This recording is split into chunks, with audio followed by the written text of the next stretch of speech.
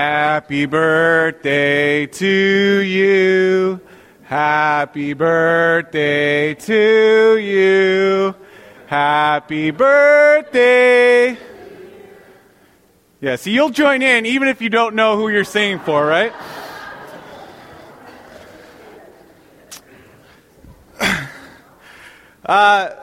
If you're just joining us for the first time, you're jumping in on the very end, tail end of our series. We've run a 4-week series, and this is our 4th week.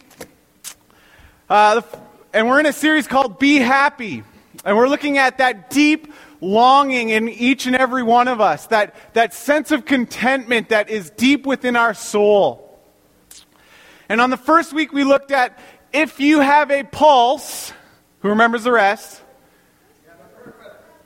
You have a purpose. If you have a pulse, you have a purpose. You don't get a say in it. If you have a pulse, you have a purpose.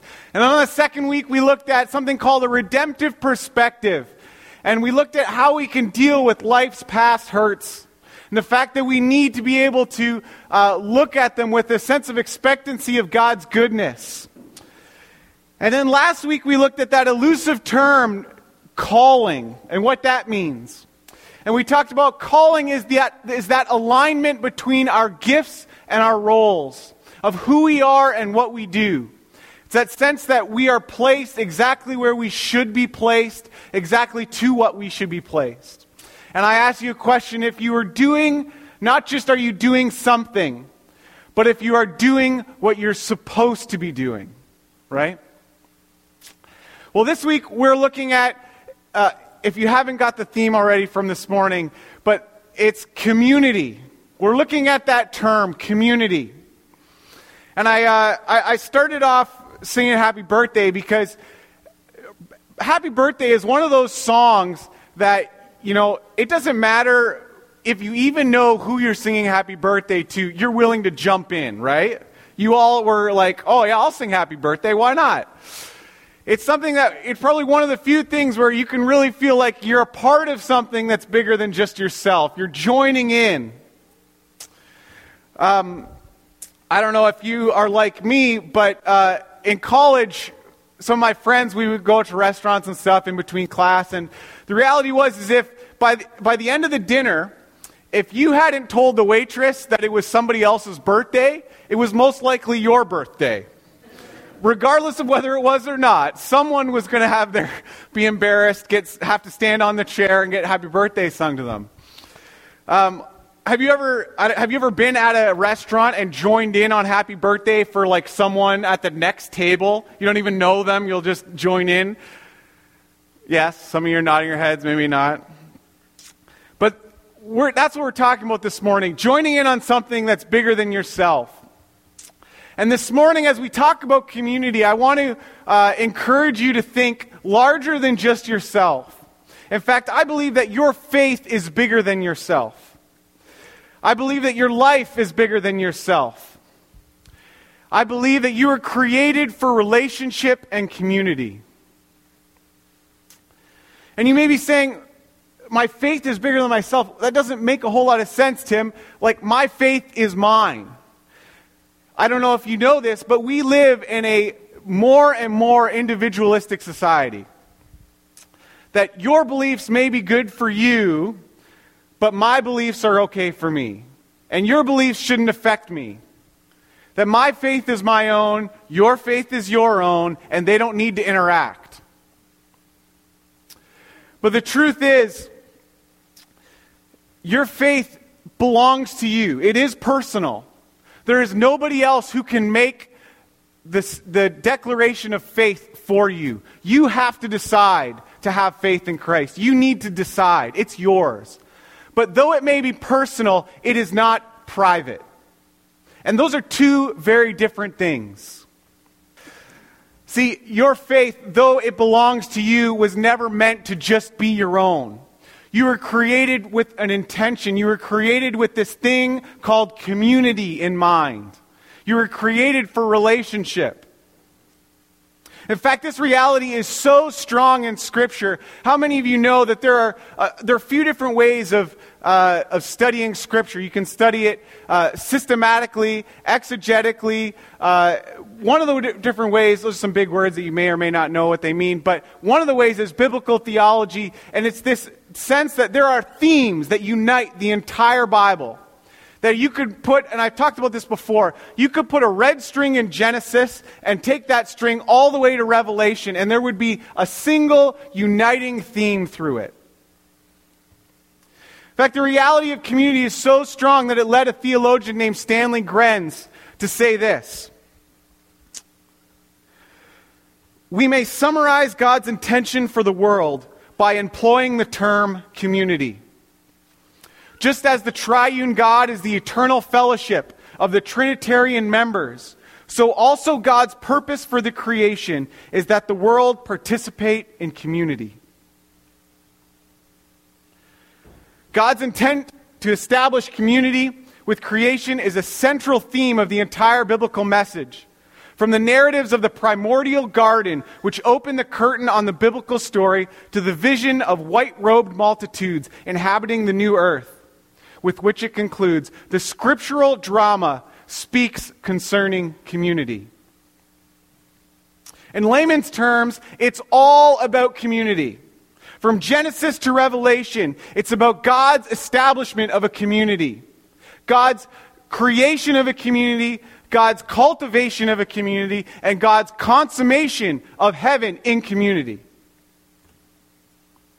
In fact, you could open your book to any letter, any gospel, any historical account, and you would be hard-pressed to find a passage of Scripture that doesn't somehow integrate with this idea of community. Positively or negatively, you would be hard-pressed to do it. And so even though this whole Bible, this whole thing from Genesis to Revelation speaks about community, I want to jump in with you this morning to one particular passage, and that's in Hebrews. I believe that this passage illustrates the centrality of community within our lives. And so if you have a Bible, you can open your Bible or turn on your Bible to Hebrews 10. We're going to start at verse 19, and I'll read it. "And so, dear brothers and sisters, we can boldly enter heaven's most holy place because of the blood of Jesus. By his death, Jesus opened a new and life-giving way through the curtain into the most holy places. And since we have a great high priest who rules over God's house, let us go right into the presence of God with sincere hearts, fully trusting him. For our guilty consciences have been sprinkled with Christ's blood to make us clean, and our bodies have been washed with pure water." I just want you to stop right there. Just to be totally upfront with you about the book of Hebrews is one of those books that we can't quite put our finger on exactly who wrote it. We can rule some people out. We know Paul didn't write it. But we don't know exactly who wrote this book. But from the contents, we can kind of guess at who wrote it and kind of when they wrote it and where they wrote it. The theory of the day is it was most likely sent to Rome, but it was meant to be circulated amongst a bunch. Oh my goodness! It was meant to be circulated amongst a bunch of churches. That's a tongue twister, all right? We know that from the context and the content of Hebrews that it was an audience familiar with the Jewish heritage. We don't know if they were Jewish. They may have been the very first Gentile converts, but we know that they were familiar with the Jewish heritage. They knew what temple worship was. They knew what Jewish religion was. And here in verse 10, 19, it says, "We can boldly enter heaven's most holy place." This is one of these passages I think we have a tendency to breeze over in our context because we don't recognize the revolutionary nature of it. For a Jewish person, the temple was the central figure of their religion. In fact, if you were Jewish, let's pretend we were all Jewish here, and this was what we would call a synagogue. The temple is, we'll say, in our capital, because it was in their capital, it's in Ottawa. Every year, all of us in this building would all take an annual pilgrimage to Ottawa so that we could sacrifice in the temple, so that we could have atonement for our sins, and we could participate in the Day of Atonement. Imagine you are now in a first century Christian church, the first Christian churches, and you are met with the reality that you no longer need to do that pilgrimage. I don't know if you've ever seen pictures of our Muslim brothers who, in Mecca, trying to do their annual pilgrimage, trying to get close to the Holy of Holies. Millions and millions of people crowding in to this courtyard. No longer would we have to make that pilgrimage. The central icon of our faith, the central religious thing that we do, no longer exists. And in fact, the writer of Hebrews is saying that temple is in you. The very presence of God that you went to go see is now in you. It's personal. It's within your life. No longer do you need to take a pilgrimage or travel. You are where the Holy Spirit is. The Holy Spirit meets you in the present, in your specific context.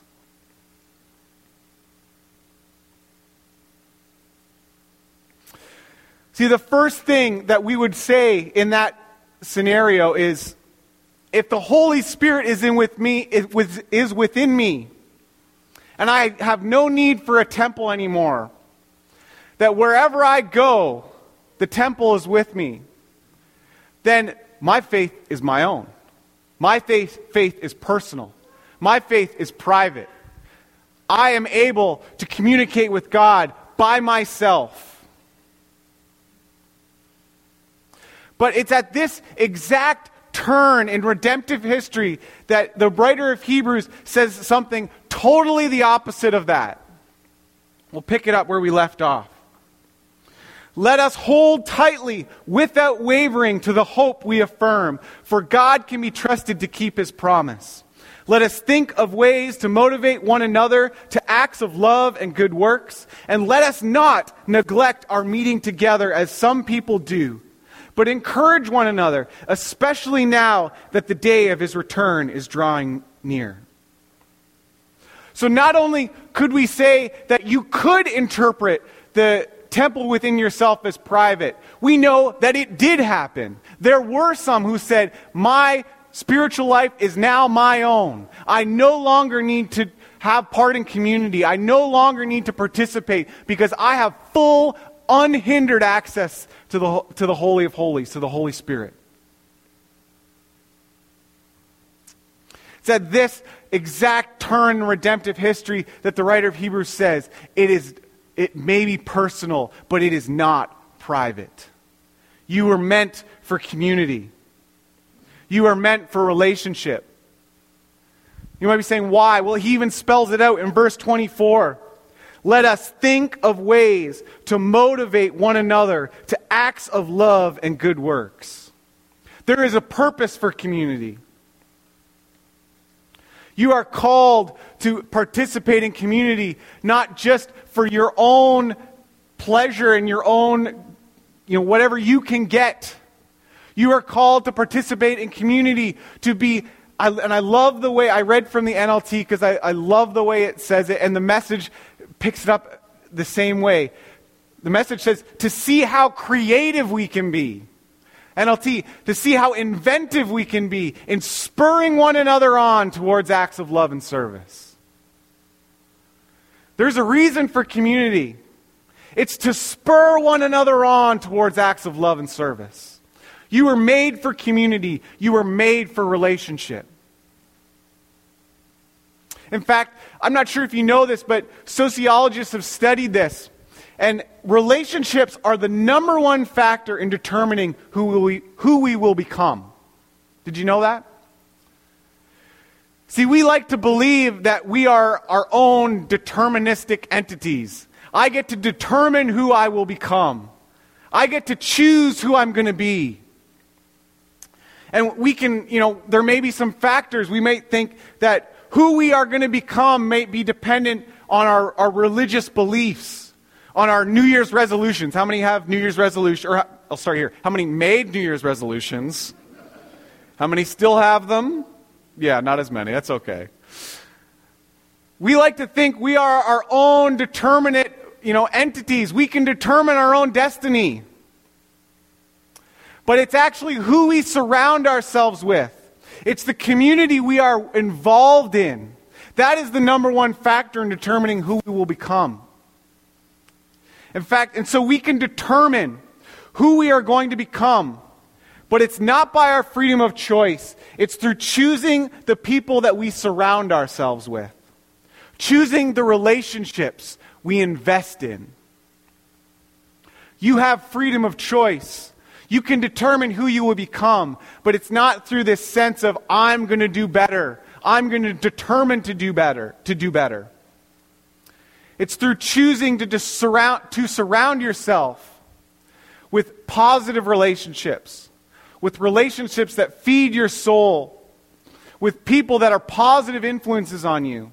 I don't know if you have kids, but that's the number one thing that you are worried about, as I think as a parent, is the friends that your kids are going to make and the influence they're going to have on their life. The friends we have will determine who we become.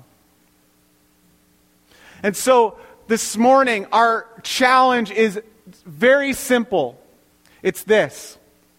Who is one person that you're investing in? And who is someone who is investing in you? We each need to have those positive relationships in our life. We need to have someone who is willing to invest in us. And we need to have someone who we're going to invest in. And that can be a mutual investment back and forth, or it can be two separate relationships. But we have to have someone who is surrounding us with our best intentions at heart.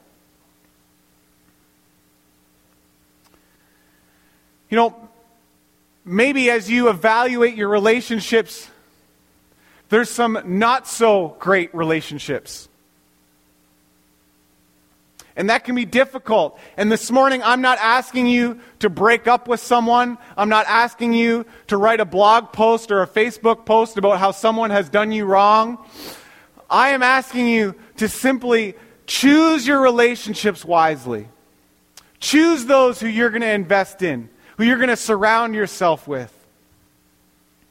See, we have a lot of different ways of choosing our friends.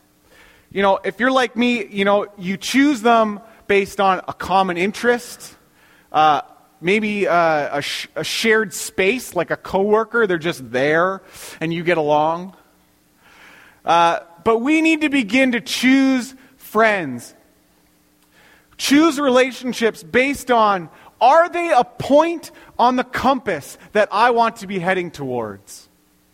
Are they someone who I can say, I want to be like them? The Bible says, in fact, that what you are seeing is the reflection of Christ. I want to be like Christ because I see Christ in them. There is a very tangible nature to the reflection of Christ. When you see it in someone, I want to be like them because I know that's what Christ would be like. If Jesus was alive in the 21st century? I don't even know. That's what Christ would look like. That's what he would be like. That's how he would act in that situation. In John's letter, 1 John, he actually writes, if we were able as a community to love one another the way we were intended to love one another, it would be so tangible that someone could walk through that door who's never known anything of God, who's never known anything about this community, and they could simply observe us with such a tangible reality of the love of Christ that they would say, that is what God is like. That love right there, that way that they interacted in that conflict, that way that they, met that need when that person was in crisis, that way that they rejoiced with that person when there was good news, that is what God is like. Imagine if someone could walk into this community and say, that is what God is like. Trinity EMC, that is what God is like. See, we were created for community. You were created to be a part of that. You were created to experience a love like that. You were created to experience the tangible realities of God's love like that. I think one of the first things that will have to happen in a church, any church, including this one, is we will have to go from being a church of rows to a church of circles. That we will need to walk in the door with the understanding that I'm not here just to sit and observe, but I am here to participate in a circle, participate in a community, to invest in a relationship and be invested in. In fact, on the back bench this morning, we have a lovely little booklet. It's called Life at Trinity 2015. And we publish this every year. This is all the ways that you can get plugged in and move from rows to circles this morning. All the ways that you can experience the love of Christ through fellowship, through Bible study, through ministry teams, through prayer meetings. It's all in here.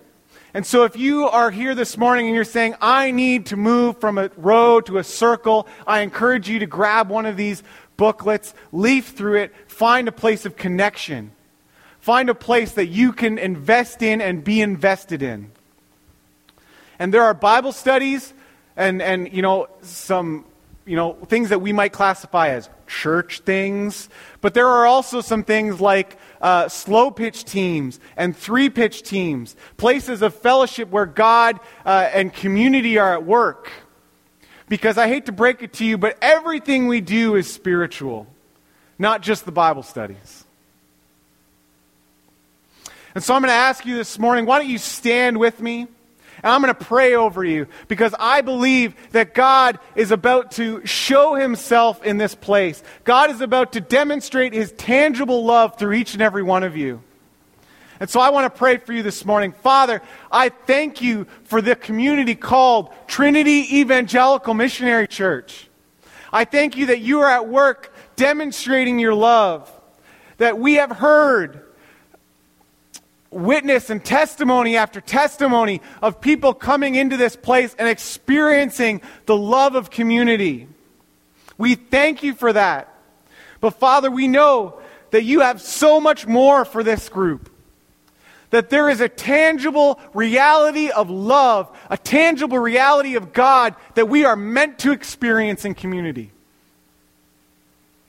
And so, Father, this morning, I just pray over them. I bless these guys, these men and women of God. I bless them for the fact that they have loved like you loved. And Father, I commission them this morning. Commission them to move from rows to circles. Commission them to move into relationships of investment, of intentional love. Father, I ask that as we go forth from this place, that we would recognize you are here, you are with us, that our faith is personal, but it is not private. That we were designed for community. We were destined for community. That in fact, after this whole earth has faded away, what will remain is the community of God. So Father, we commit our lives to community. We commit our lives to the community of God's kingdom. In your holy name. Amen.